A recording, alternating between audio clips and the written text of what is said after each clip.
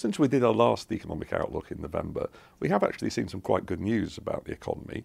I think in Europe, some of the crisis around the Eurozone has eased a little bit with the European Central Bank pushing extra funding into the markets. And in the UK, we have seen retail sales perform quite well in December and January. And even manufacturing, which was struggling in the last part of 2011, has bounced back a bit in January and February. So there's some modest reasons for optimism going forward. We think that growth in the first half of this year will remain quite modest, but it will begin to pick up in the second half of the year, helped by the Olympics in the third quarter. And going on into 2013, I think we might get close to growth rates of close to 2%.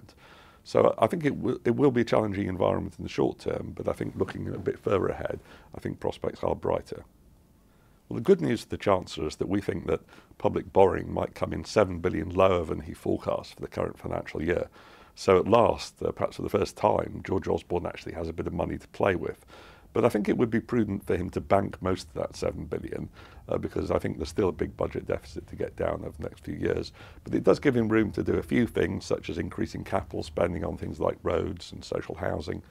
But we think that the real focus of the budget should be on long-term supply-side reform, reducing business regulation, reforming taxation, and also measures to help youth unemployment, where we think there's a number of things that he could do to build on what was announced in the autumn statement, such as job subsidies for companies that take on young workers.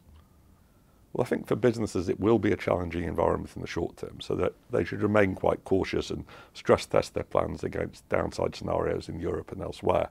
But I think as we move further forward, they should also be looking to the opportunities for growth, particularly in 2013.